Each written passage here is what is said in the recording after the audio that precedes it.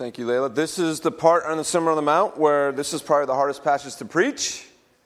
Not because of the words said, but because of we're fortunate people to live in America, right? Let's just be honest. And that's great to live here. That's the reason why so many people want to come here still. So that's the backdrop, and I'm going to try and do my best to not minimize this text, but a lot of times, in my opinion, you got to say that now, I should always say that, a lot of pastors and people who write and talk over-spiritualize this text to make it in some ways more palatable for us. I'm going to have Nolan, Connor, and Kayla come up here towards the end. I'm preparing you. Because not now. Towards the end, Nolan. I know you want to be next to me. I love it. But hang on. But I think there's a real strong encouragement for young people too, and I'm going to try and get to that, especially in the culture that we live in. So quickly, let me pray, and we'll dive in. Father, help me and help your people. Help our nation and our culture and the way of the times that is programming us from the cradle to be consumers and to believe that we need all things under the sun to be happy per se, and we only need a few. So show us that and show us yourself today. In Jesus' name, amen. So we're halfway through this great sermon. We're halfway through the teaching, Matthew 5 through 7. Hopefully you've learned a ton. Hopefully your heart has been gently massaged to see things differently, right? Because when we see the words of Jesus, we should want to see what he has to say. But even for us, a lot of us who've grown up in church, sometimes the church gets it wrong, right? And another name for this sermon would have been maybe pure Jesus or unvarnished Jesus. Just what does Jesus say? Not what does 5,000 years of religious history say? What does American church say? What does Protestantism say? What does all these things? But what does Jesus say? And he has many things to teach us. Things like way back when. Blessed are the meek, for they shall inherit what? The earth. Who wants the earth? I'd like the earth with less people. No, I'm kidding. I love people. It's great, right? Earth's pretty great. Grace, when you fly soon, look at the earth. It's amazing. Drive to Yosemite, 3 hours away. If you haven't been there, go. But take Advil because you'll be like this the whole day, right? Your neck will hurt because it's amazing. And Jesus says, those who are gentle, kind, meek, you will be rewarded. There's good news for you because that's the business of your Father. Then blessed are those who hunger and thirst for righteousness. Again, it's not a spiritual righteousness per se, but correctness. How many of you agree there's things wrong in the world and it makes your stomach turn inside? Some of you lose sleep. When we hunger and thirst for rightness, we will be satisfied. But then Jesus brilliantly, right after that, what does he say? Because sometimes in our hungering for rightness, we become unmerciful, right? I'm right, you're wrong, deal with it. That's not mercy, that's weird. But then he says what? Right after that, he says, blessed are the merciful, for they shall, here it becomes very personal, receive what? Mercy. Who wants mercy? Every day. I want mercy. I do. I don't always deserve it, but I want it. I want mercy. I want a calming ointment on my wounds. I don't want salt. And then he goes on to say things we looked at a couple of weeks ago about this mercy. This whole sermon is encapsulated in forgiveness and mercy. That's the business of the Father. Matthew 5:48, a couple of weeks ago, this was confusing. I tried to explain it. You therefore must be perfect as your heavenly Father is perfect. According to Luke, as your heavenly Father is perfect in being merciful. Because Jesus won't ask us to do something we can't do. You can't be perfect. I can't be perfect. He's supplied that in his death and resurrection for me. But he asked me to be, at least attempt, by his example, to be perfect in what? Mercy. We can be perfect in mercy. A lot of Christians don't want to hear that because that's the goal. We can be because the Lord said so. In your daily encounters, be perfect in mercy. Now, whose help do we need? God's every day. Because we deal with we deal with what? Human beings. And they are frustrating, right? You don't have to lie in church. You can nod. Human beings can be frustrating. So here we go. Matthew 6:19 to our passage today. Jesus says this, Layla read it. Do not lay up for yourselves treasures on earth where moth and rust destroy and where thieves break in and steal. I don't need to preach that. That's pretty obvious. What does Jesus say? Don't be a knucklehead.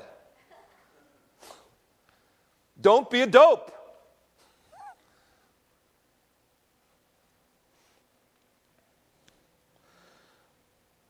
Deeper, a little bit deeper. Now, who's hearing this? Sermon on the Mount, Mount of Beatitudes. Way back when we talked about Mount Sinai, kind of dark and hard to get to, and you might need to climb for 8 or 10 hours. The Mount of Beatitudes, where the Sermon on the Mount was given, green, gentle, maybe a 45-minute hike, accessible maybe by all. Jesus in his crowd has dads who work for a living, moms who stay home. Moms didn't really work for a living back then, but they would make ends meet, so there's there too. Single people, married people, young people, we won't say old, wiser people in the crowd. That's who he's preaching to. Jewish people, maybe some Gentile seekers, some non-Jewish people. And then there's the Pharisees and no doubt the Roman officials. Let me say it this way. There's people like you at the sermon listening to Jesus. There's people like me off to the side, the pastors. And there's government officials. It's a hot topic. Some police officers, some military, kind of off to the side, just checking things out. If this guy gets too crazy, we're going to have to call in the boys. So he's primarily preaching to regular folk. Spiritually poor folk, not professional Christians, not professional prayers. Remember I mentioned, if you are always called upon to pray at a family dinner, you might be off to the side a little bit with me. But if you're a regular folk, Jesus is speaking to you. He's speaking to all of us, but that's the context, okay? And he says something like this. Do not base your life's work for the sole purpose of getting things, because they will be taken away or destroyed. And the common folk go, say it with me, duh. I know that, because guess what? In my neighborhood, sometimes things get taken. They're borrowed. There's not really a horrendous, culturally back then and even in a lot of cultures now, there's a much more neighborly policy, right? I needed to borrow the salt, it'll be back. It'll be more full. But there's a great unity when we see each other as what? Just folks and not a certain way, and we are helping each other out. Now, the people who might have had things might have been the religious people, me. Might have been some of the government people over here. Hi, government guys. You guys look good. So they would have heard this a bit differently, right? They would have said, wait a minute, just live life with common sense. That's not what we're about, and we'll talk more about that later.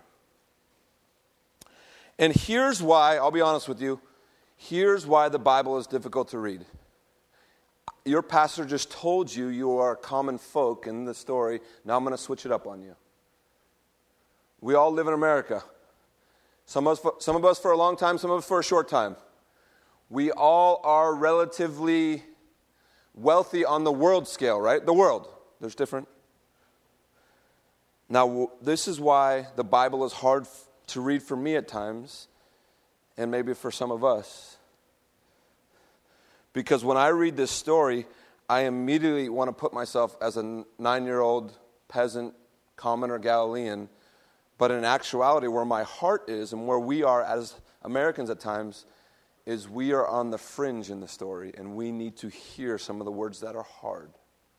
In the story, you know who I am? I'm actually a Pharisee or a Roman officer. Culturally. I'm not going to say where you are, that's where I am. And so I'm hearing this news going, can we get a way to take this out of the Bible? Can we get a new Bible over here? And culturally back then, what were they starting to say as Jesus taught more like this? We got to get rid of this guy from Nazareth. He's ruining things.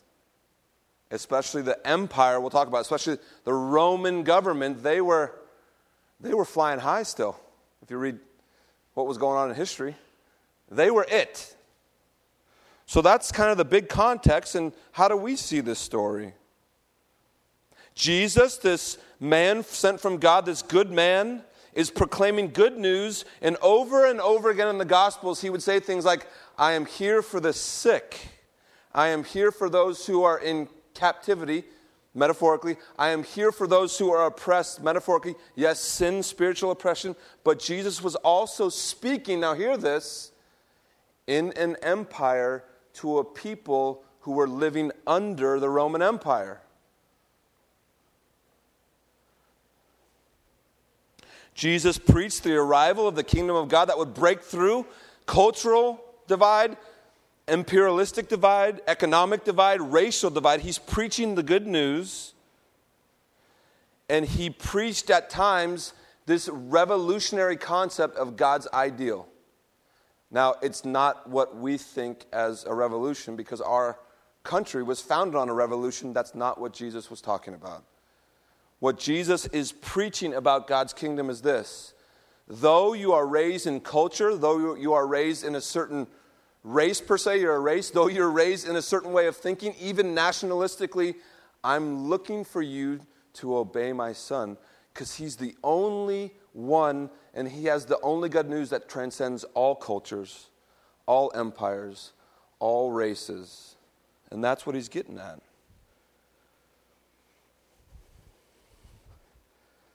But if I'm a Roman, I would probably have a small villa, not a huge villa. This would make me uncomfortable if Jesus taught like this, right? Because what he's saying is like, hey, Roman, me, in your small villa, if you're basing your life's work solely for that, you're going to be fooled in 50 years when you're gone. And that's the basic teaching. What happens to empires and what happens to culture sometimes? So Jesus preaches, and look what he says. Matthew 5:47.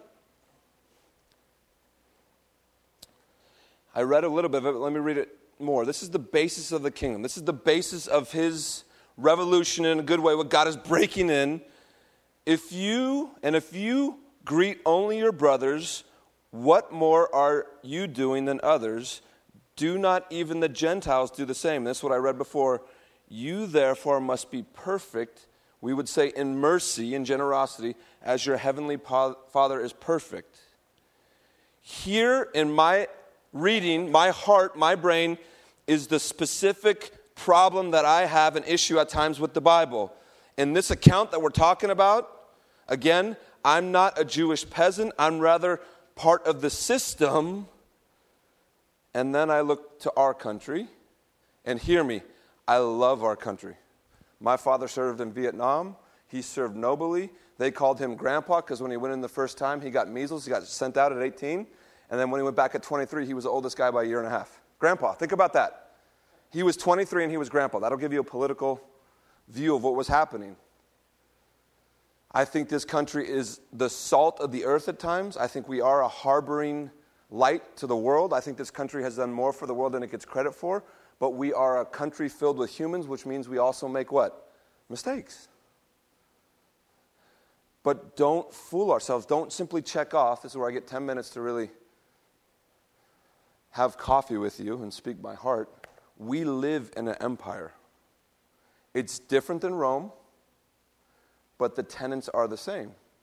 You and I, especially if you were raised here, have grown up in a certain way. If you are over 60, let me say this to you. Thank you for your hard work and your dedication in building this great country to a certain degree, right? Things were different back then. Can I get an amen? They were. If you are over 50, thank you for your work and your hard work and your going and doing things and seeing all sorts of things happen in our country. If you're over 40, I am just barely. I can speak to my generation now. Let's not forget certain things that have happened to get America to where it is, but also learn. If you're 30 and under, don't be a slave, even in a good way, a believer, a good mom, healthy family. Don't be a slave to empire. Don't be a slave to what this country and culture, I mean culture, really when I say country, culture wants out of you, which is mainly your wallet. You get that? If you're under 20, a few of you, this is probably more pertinent, more relevant to you. And junior hires coming up here now. Nolan, Connor, Kayla, can you guys have a seat right here? Thanks, guys. I'm going to get a chair. Is that okay? It's hard when I stand up here. I'll be right back. Sit right there. Talk to each other. Say hi. So, guys, you're what? 11, 12, 13, 14? I'm talking and I'm back here. Is that weird? Here we go. I hope you hear the words of Jesus. And I'm going to wrap it up with not shaming anybody, but here. I'm here to tell you, as I know your dad has probably told you, there are systems in place to try and program you guys and your friends, and even all of us, to feel the need to acquire things to be made whole. Now, here's the problem.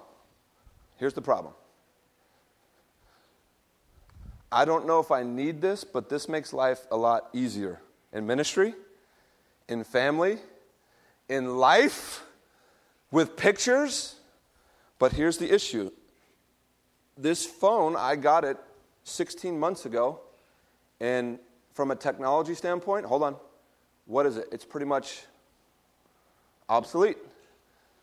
And the new one comes out on September 7th, I already know. So what I'm getting at is I would speak to you guys now, and this is what we'll all talk about youth group and whatnot. When you invite your friends September 6th, be there, don't be anywhere else. Anyways, okay? We want to just show to you the words of Jesus. You guys are worth more than the things you acquire. And Jesus would have you live your life not based on acquiring, but giving. That's the hard part. Whew. So when you guys grow up, and you're all very smart, and when God blesses you with hard work and brains and money and jobs, which you earn, there is a decision point, right? There's a point that we all get to make, and now I get to speak to everyone because they're all awkward up here now, is do I use the things that I've earned? Yes, but God's also given for the work of Christ or for the work of me? And that's all we're going to talk about as we get through the rest of this passage. But I'm specifically bringing you guys up here because our country has changed a bit, and we've been very successful, and there's lots of companies who need to make money because they're companies. But at a younger and younger age, they are programming us with commercials and with all the stuff online to feel we need things to be good, to be better, to be adequate. And there's a certain shaming out there that if you don't have certain things, you're not good enough. But we're here to tell you you're good enough. And Christ has a message for you guys and for all of us. So that's my pastoral encouragement to you. You guys want to stay up here or go back? Right? Oh, right here? We're going to be done soon. And this is the culture we live in. When I say empire, this is what I mean. I don't mean America empire. I mean culture. Some of you older folks are like, I'm not sure. Trust me on this one. We are in a sea of success and competition. So just see it. See it for what it is. It's a great time to be alive, by the way. It's not doom and gloom. It's a great time to be a Christian in Silicon Valley. It's a great time to have a smartphone. You can do amazing things with it. But Jesus' word is don't be a what? Slave to it. Don't let things own you. Be the owner of God's blessings. And when you own something, you have the judicious right and judicious ability to say, I'm not a slave to that. I'm going to be generous with it. That's the whole point. I'm going to be generous with it. You are a generous people. Run hard in that. There is a certain bondage when we see things differently and just want to be accumulators that we go, oh, that's mine. I'm dealing with a 9-year-old and a 13-year-old in my house. You feel me on that one? And they're good. And they're working through. Because then the ultimate word is to me as a parent is what? Well, they don't have jobs yet. Who gave that to you? Mom, dad, grandma, nana, pop, others. So since they gave that to you as a gift, but the hard part maybe for 10 years, 12 years, young adults is when you start working and when you start working hard and when you become successful per se. Just see the words of Christ, right? Don't be owned by things. Own them. I'm good. Yeah, I've worked hard. I've done the right thing. I've got up early. I've been faithful. I've been successful. And whatever, and I don't mean successful as simply making money. In whatever lot you've been given, you've been successful. And when God blesses us with things, don't be owned by them. That is the way of the world. And if you don't believe me, I know it's easy to pick on America or Western culture or 2016.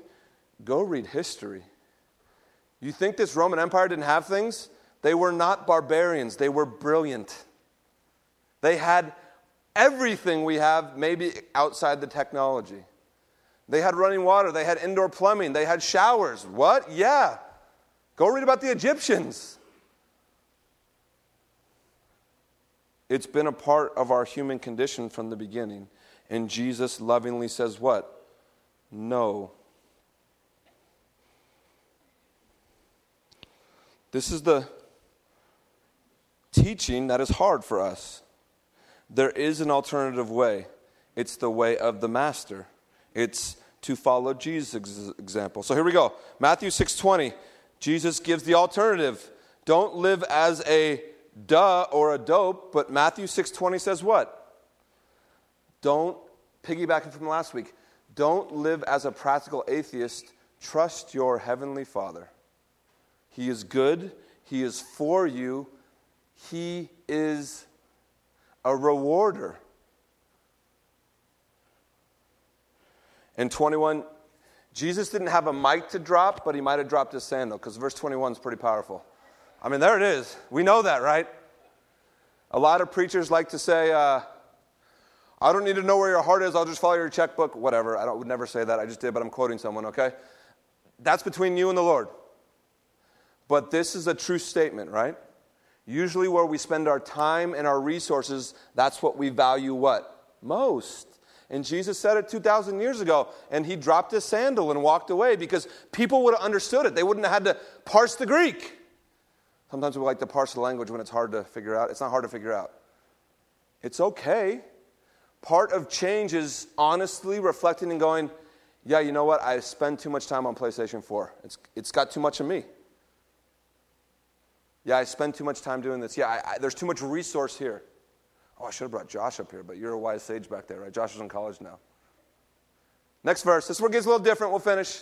We'll blast through it. I quoted this a month ago in a sermon too. The eye is the lamp of the body, so if your eye is healthy, your whole body will be full of...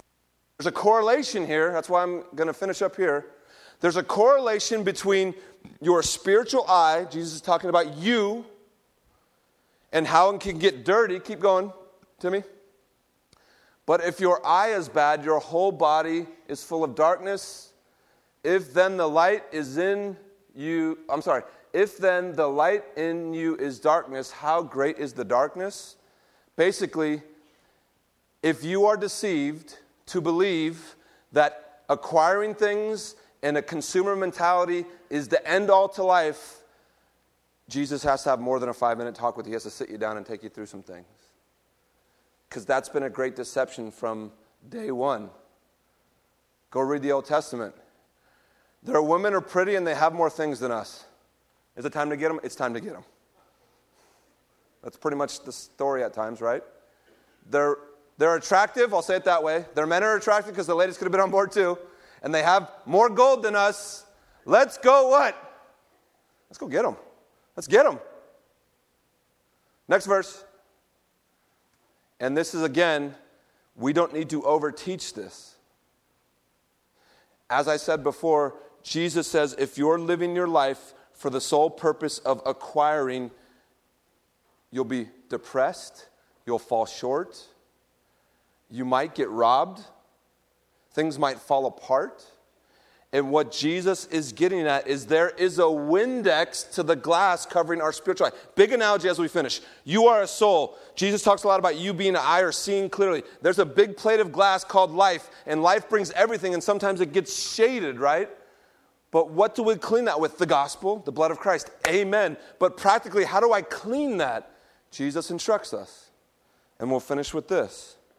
Me being a white pastor in a beautiful church in Silicon Valley in middle-class America, I must clean the lens before my eye daily, and Jesus asked me to clean it in this way. He says, Dave, my teaching for you, Dave, is to be humble, to be hospitable, and to be generous. That's the Sermon on the Mount, all based on God's forgiveness. If I've been forgiven, and if I've been cleansed, and if He's invited me in, God has asked me to partake in His business, if He's my Father. The Father's business, the family business. What's the family business in Christianity? Humility, first of all. You ever meet Christians that are arrogant? Whew. It's almost like we got to go back to training school. Like, I'm glad you can tell me about all these things, but can we go back to preschool and talk about the baseline of our faith? You and I have been forgiven of heinous things. I hate to say it that way. God has said, my son's blood covered, forgiven, walk with me. The first thing we must learn from the cross is walk humbly, walk gently, be kind. And then a huge tenet in the New Testament, often overlooked, is hospitality. John, I, and others have been to other countries. You have too. When you meet a Christian in Sudan, you know what they do? They don't go like this. So, what denomination do you belong to? Tell me your theories of the atonement and how it relates to us in 2015 back then. So, do you believe speaking in tongues is still alive and active? They go, come on in. Let me make anything I can. And they usually apologize for not having enough. And at times we're like, are you kidding me? Thank you so much. Humility, hospitality, and what's the last thing? God has been so generous with us. He is patient with us. He's patient with you guys a little bit more than me because I've learned. But He's patient. He's kind. And generosity, as we've learned, remember, being generous was not just going 1 mile with the centurion, but going the what? Extra mile. And what was the teaching point? I am not bound by Roman law. I'm bound by my Father's business so I can be what? Generous. So if you really want to stick it, no, I shouldn't say this. The pastor, if you really want to stick it to an honorary person, be generous with them. Be generous. Go over and above. Proverbs says you will be heaping coals on them when they realize it.